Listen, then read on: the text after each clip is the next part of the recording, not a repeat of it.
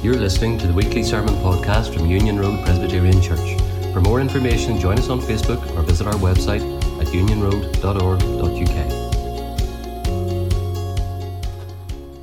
Well, can I invite you to turn to Leviticus chapter 23, the passage that David read for us at the start. We're going to focus in on this passage together today during this month of Thanksgiving. And again, we want to say a sincere word of thanks to Heather Cole for decorating the church so tastefully, especially in the circumstances, and to keep all of this so fresh over these 4 weeks that we're celebrating together. Leviticus chapter 23. Before I turn to God's Word, I wanted to say something. I have a friend who either every Saturday night or every Sunday morning, he sends me a message. He's not a pastor, he's not a minister, he is a regular friend. And he always sends a little message to say he's praying for me and he's praying for the congregations here. And I want to pray with you the prayer that he wrote for me today, because he prayed it in the light of us meeting as a congregation of Union Road today. So let me pray it for us before we turn to God's Word. I pray for God's Spirit to move in the preaching of God's Word. The blind eyes would see, the deaf ears would hear, and those who are His would desire to walk closer with the Lord by the end of our service together, as we come in Jesus' name. Amen. The whole of Leviticus chapter 23 is a chapter that outlines for us the significant days in the Jewish calendar. Just as many of us maybe look ahead when we get a calendar for 2021, some of us might want to say, I wonder when Easter falls next year. Or for those of you who are younger and not so young, you want to check out, I wonder what day my birthday falls on next year. And what is it about when your birthday falls at a weekend, you feel that little bit more excited? Or is it just me? Anyway, the Festival of Weeks was a harvest celebration that took place 50 days after the first sheaf was gathered and brought before God in what's outlined for us in verses 9 to 14. Do you see it there? The first fruits are outlined there. On that particular day, the priest was to bring the sheaf that had been taken from the first cut, and it was to be waved before God in verse 11. So it would have looked something like this. The priest would have gone into the harvest and taken the very first cut and gone into the tabernacle temple and literally done this before God, recognizing that God had provided for them the first cut of the harvest. It was a mark, as it were, of thanksgiving of another year's hard labour out in the fields. The waving of the first fruits triggered the start of the harvest season, which concluded with the Festival of Weeks at the end of the harvest. And as we often sing at this time of year, it was a little bit like when all was safely gathered in. Or to use a more familiar expression around Mid-Ulster, when everything was redd up. And that's where we're at today in Leviticus 23, when everything was redd up at the end of the harvest season, when God's people are urged to stop and give thanks to the Lord, for He is good. Just 2 things for us today to remember, and here's the first one. Let's begin by looking into this harvest celebration. Let's begin by looking into this harvest celebration. It was only going to be one day. Deuteronomy chapter 16 tells us that. But it was to be a day that was to be marked out by the end of the reaping. Deuteronomy 16 verses 16 and 17 reminds us it was the end and it was just a one-day celebration. The new grain was to come in before God. It was to be a visible demonstration for Him to see, and the congregation reminded of all God's good gifts. The harvest had been gathered. There was to be food on the tables, and God was to be praised. Now, I remember at a harvest service that I attended probably 20 years ago now. The children in the church I was attending at the time played a key role as it had been organised by the Sunday school. And every child, and this is significant, every single child was to bring something forward to a table at the front that related to harvest to thank God for His goodness. Now, all sounds very sweet, doesn't it? Until you add in a little song that goes along for each child as they were to bring up every item. And be mindful, this was not a small congregation I'm talking about. Let me give you an example. So up comes James, I think was the first one. And the leaders began to sing and tried to get the whole congregation to join in, very unsuccessfully, I might add. And it went like this. Someone's brought a tin of beans. Someone's brought a tin of beans. Someone's brought a tin of beans to bring to the harvest table. That was all well and good, but then Carrie gets up. Someone's brought a loaf of bread. Someone's brought a loaf of bread. Which was all very good until you go 45 later. And it's very hard when someone picks an item that doesn't fit into the melody or the tune. Someone's bought a bag of carrots. Someone's brought a bag of carrots. And the wee fellow who brought the packet of crisps, well, he had no mission fitting that in. And so it went on until I thought we'd be singing O Little Town of Bethlehem by the time we'd got everyone to the front with their item. But you know, smiling all as we did that day, I remember looking round and glancing to that harvest table as I walked out. And it suddenly struck me, look at all that stuff. Every item was different. Every item reflected something that was in the more than average home. It was a terrible song, but it was a wonderful visual aid. And I went away saying to myself, our God is good, and his love endures forever. And that was something of the idea behind this Old Testament festival, as they held this day of rejoicing as a result of the reaping. Look at verse 21 in our Bibles. It says here, the workforce was to stop and celebrate. Everything else was to stop. There was to be no work that day carried out. And in Deuteronomy 16, verse 11, we read, on that same day, the people were to rejoice before the Lord, your sons, your daughters, your male and female servants, the Levites in your towns, the foreigners, the fatherless, the widows living among you. Everyone was called to rejoice. Without exception, everyone came to rejoice. The day began with the priest, this time not waving one of these, but on this occasion waving two of these. 2 bread rolls. Where do we wave before God to show that was the start, but this is what God produces. It's all thanks to him that we have food on our tables, and that was to be waved before God as a means of saying, very simply, thank you. And so for us today, as we stand in such uncertain times, is it not right for us also to stop at this harvest season? In all our frustration, in all our railing against governments going too far, or governments not going far enough, in all our anxiety and worries and concerns and confusions, not see that our God has not been toppled off his throne. Our God has provided for us once again on yet another harvest season. Our God is good. Today, as you lift that fork, or lift that slice of bread to pop it in the toaster, stop and give thanks, for you have more than 3/4 of the world will have today. Give thanks to the Lord, for he is good. For those of us who are farmers here today, that very first cut that you took, every blade of grass that you've cut over this season, every inch of that has been a gift from our God for your good. And so we rejoice. And we're not asked today to bring bulls and rams and goats, these offerings and sacrifice, what we call sin offerings and fellowship offerings before God, but rather let's take time today to stop and say, sorry, Lord. I'm so sorry, Lord, for presuming upon water in my taps, presuming that there'll be food in my fridge. Forgive me for getting cross when my favourite sauce is not stocked on the shelves of JC's, or we've run out of our favourite cereal and we go about the house thinking, well, why didn't we do it last week? Let's acknowledge our sins of presumption and expectation that cause us inwardly to doubt God's good reputation. Rather let this reaping lead us to a rejoicing, which in turn leads us to a remembering. Look at verse 22. It's a really important verse. Without this verse, we would not have Jesus. Let me say it again. Without verse 22, we would not have Jesus. For verse 22 says, when you reap the harvest of your land, do not reap to the edges of your field, or gather the gleanings of your harvest. Leave them for the poor and for the foreigner residing among you. I am the Lord your God. I'll explain what I mean by that statement in just a moment. We are to praise God for his provision toward us.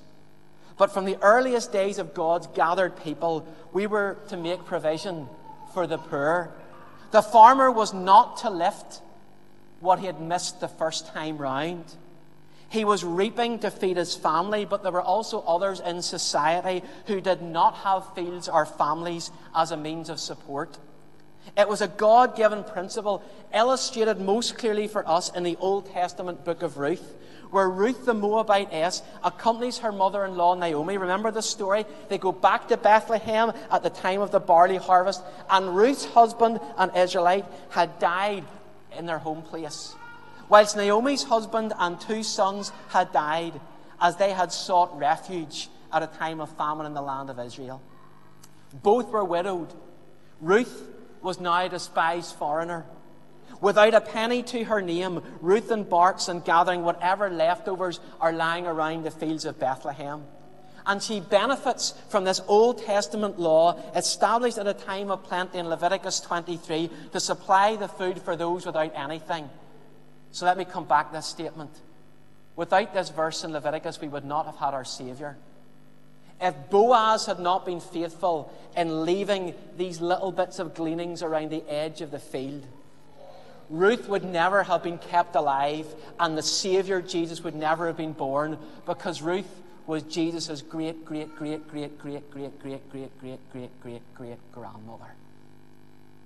This is important.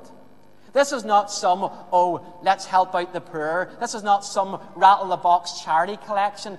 This is vital for the people of God to grasp this morning. As it happens, Ruth finds herself gleaning in the field of a man who was a close relative of Naomi's. His name was Boaz, and he insisted that the harvesters left what they could, and they offered it to keep Ruth and Naomi fed. It's a beautiful picture of a generous man. It's a description of how things are meant to be in community, how we as God's people are to be freely given because we have received so much. In fact, it's a portrait in miniature of how God provides for us, his people. None of us deserve any of this. Beans or carrots or crisps or sirloin steaks, whatever you would bring to the harvest table. For from the core of our being, we doubt and debate God and distrust God, and we're often distracted from God. Maybe even as some of our farmers watching are here today, it's easy for us to pat ourselves on the back and say, we're fairly self-made, we're fairly self-sufficient, we've managed it again this year. No, you haven't. God has given you every blade of grass, every ounce of energy, every drop of rain to fall, every glimpse of sunshine to make the crops grow. You have not done that. He has done it all. And God has absolutely no reason to preserve our lives due to our sin of denying him and his goodness. And yet he sends the sunshine and rain on believers and unbelievers alike, all God-given. But like Boaz to Ruth, an Israelite to a Moabite, foreigner, God, who is rich in mercy, provides for our bodies, but also supplies what we need for our souls. He opens the storehouses of his love and says, come and eat with me and share in everything that is mine. Boaz opens his fields, he opens his hands, he opens his heart, and eventually opens his home to Ruth, and he redeems her. He buys her quite literally out of poverty and destitution and makes her his much-loved bride. And what Ruth found from Boaz, what did Boaz do? He urged Ruth to find in the Lord. It's on the screen now, Ruth chapter 2, verse 12. Under whose wings you have come to take refuge. Ruth had no claims. She was a foreigner. She was a Moabite. She came to Bethlehem bankrupt, nothing to offer. And yet Boaz made this first move. He welcomes her with grace and acceptance, and she came to share in all his blessings and provisions. God makes the first move towards us. His eyes have fallen upon us, not because we offer him everything, but because we have nothing. He makes us safe, and he draws us in, and he hides us under the shelter of his wings, those gentle, strong, saving arms of Christ, whose cross and whose blood are our shelter, our refuge, and our redemption. It's interesting, isn't it, this image of the bird and the wings as a picture of God sheltering his people. You can just see that picture of the newborn chicks snuggling in, hiding away from the rough and tumble of the wind and the predators and the rain. The mother bird loving them unconditionally, protecting them with her own life. For if other birds or beasts were to attack these little ones, they have to go through her first. This mother bird will literally die to save and protect her little ones. Oh, friends, remember this Jesus. Hide away in his love, for he is the one who did die to protect us, to keep us, to shelter us. And having explained his love, we are called upon to exhibit that same selfless love towards others. We are to be at the forefront in our community of protecting the foreigner, looking out for the poor, welcoming the stranger, those who might even be described as our enemies, that they might find their shelter in the same Christ that we have found shelter under. And so we've looked into this wonderful day, this Feast of Weeks that leads us to reap, rejoice, and remember. But one last thing, the second and last thing that we are to see on this day that fits into God's calendar, and is the most significant thing I want to leave with us today, is to look ahead to everything God has promised. These verses enable us to look ahead to everything that God has promised. Let's just nail something down. If you haven't got your Bible, or you've closed your Bible, open it up again now. Leviticus 23, because I'm going to rattle through it and you're going to see God's calendar and how that helps us see what Christ has done for us. Leviticus 23, verses 4 to 8. That's known as the Feast of the Passover. Very famous. Once a year, the Israelites were to recall that great day of deliverance from their slave masters in Egypt, where they'd been battered and bruised and subjected to fear and torture and ethnic cleansing and brutality. But God intervened on the night before they escaped, and they were told to bake bread that had no yeast in it, and they were to be ready for the journey on the next day. They were to kill a perfect, spotless lamb and paint its blood on the door frames under which they were to find protection. And as the angel of judgment flew over Egypt that night, it killed every firstborn son in every home who did not display the blood. And whilst those with the blood, the angel of death passed over. Hence the name, the Passover. Israel was saved. Their enemies, slave masters, they were now freed from forever. All because of the blood of this helpless lamb. But a day later, in the Jewish calendar, an annual feast was to celebrate the first fruits of the harvest. That's what verses 9 to 14 in Leviticus remind us. That's when all the sheaf waving was to be done. The death of the animal had saved them, but within a day, they were then to celebrate the first fruits, the start of new life, the beginning of the harvest. But we're not done yet. 50 days later, we come to the very day we're focusing on today, in Leviticus 23, 15 to 22, the day when the harvest was safely gathered in, and the whole community gathered to rejoice, the Feast of Weeks, the Feast of Harvest. Okay, you say, very interesting history lesson, David, but what's that got to do with me? Everything. Why? Because fast forward 1,500 years, and look into the New Testament, and you get exactly the same order. Jesus, the Passover lamb, dies for our sins at Passover, at the Feast of the Passover, on Good Friday. The perfect, sinless Lamb of God who takes away the sin of the world dies on Good Friday at Passover.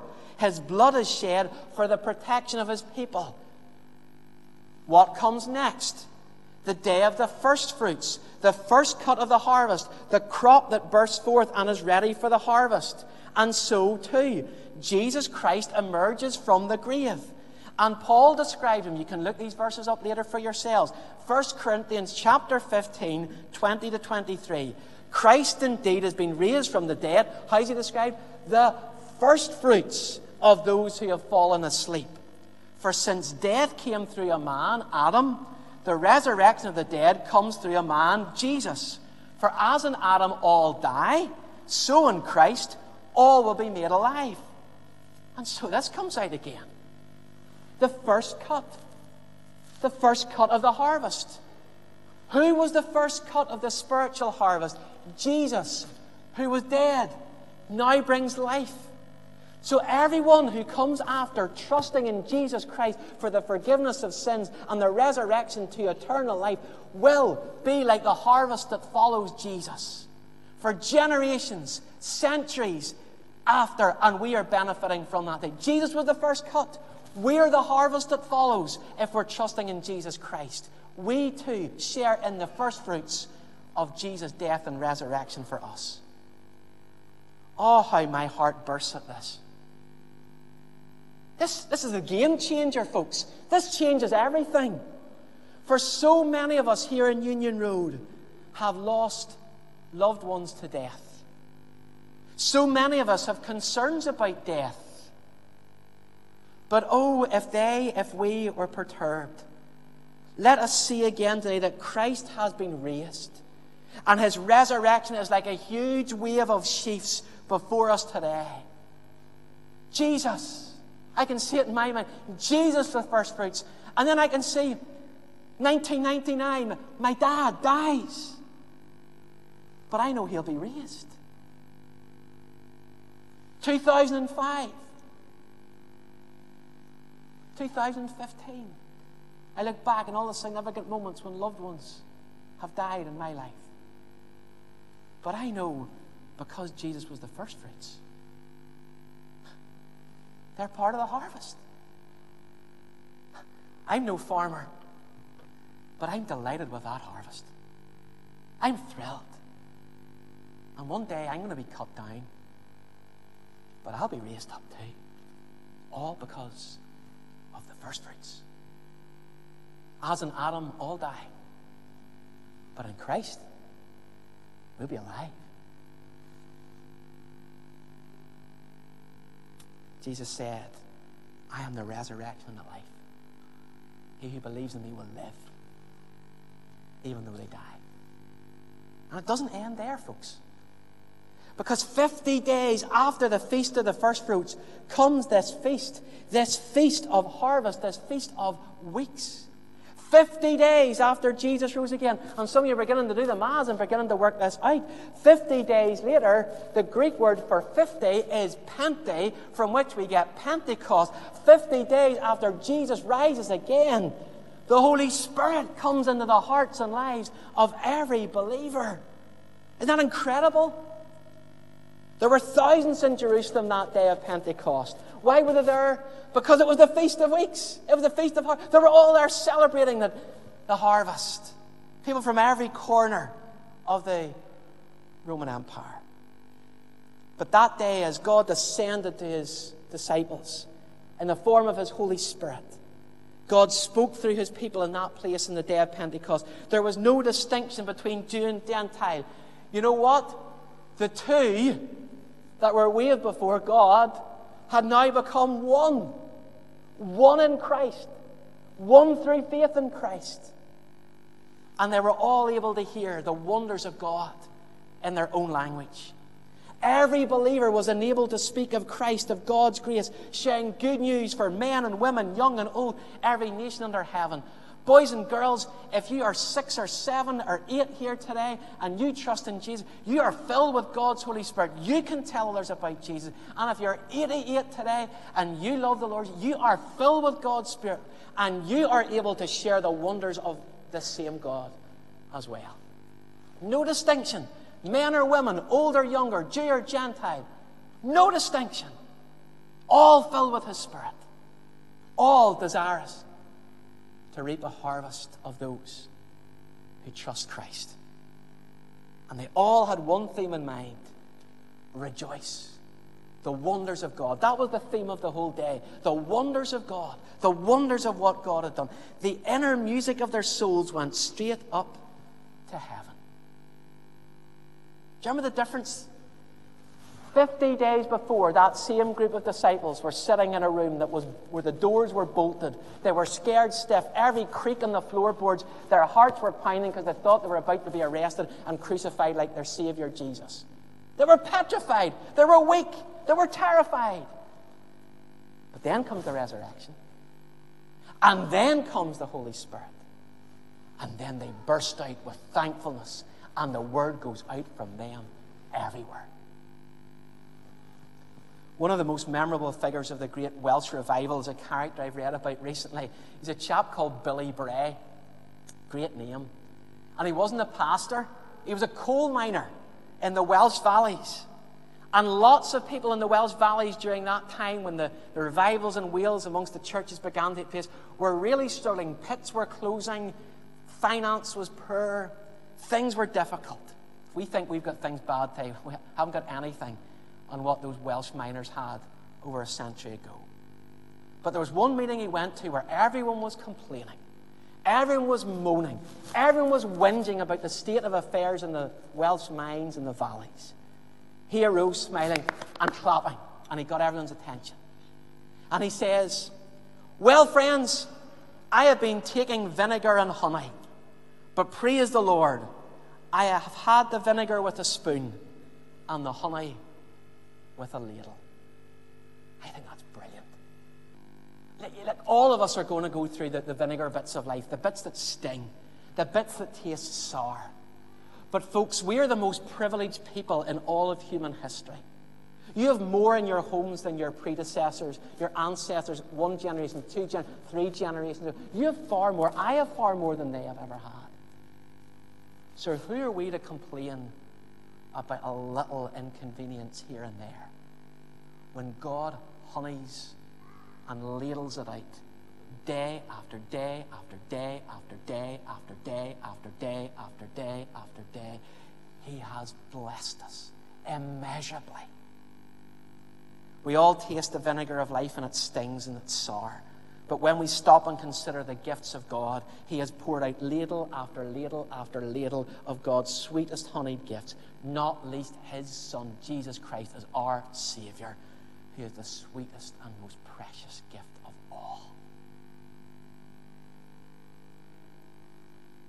In 2013, a little-known Belgian artist called Delphine Boel suddenly discovered that her father might well be the King of Belgium, after her mother revealed that she had had an affair with the king back in the 1960s. Following DNA tests and a very long legal battle, it has been confirmed that Delphine is King Albert's daughter, and she is now in the process of claiming her royal titles, such as Her Royal Highness, much against the king wishes, in the courts of Belgium.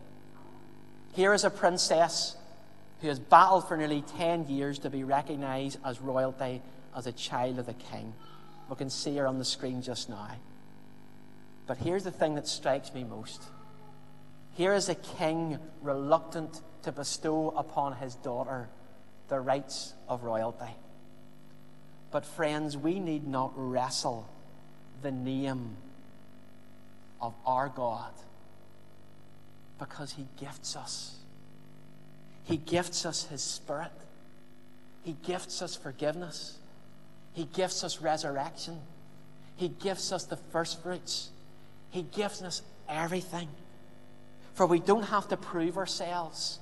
The Spirit of the living God now lives in us.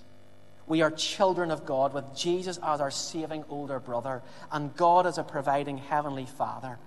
We are children of a great providing and protecting King.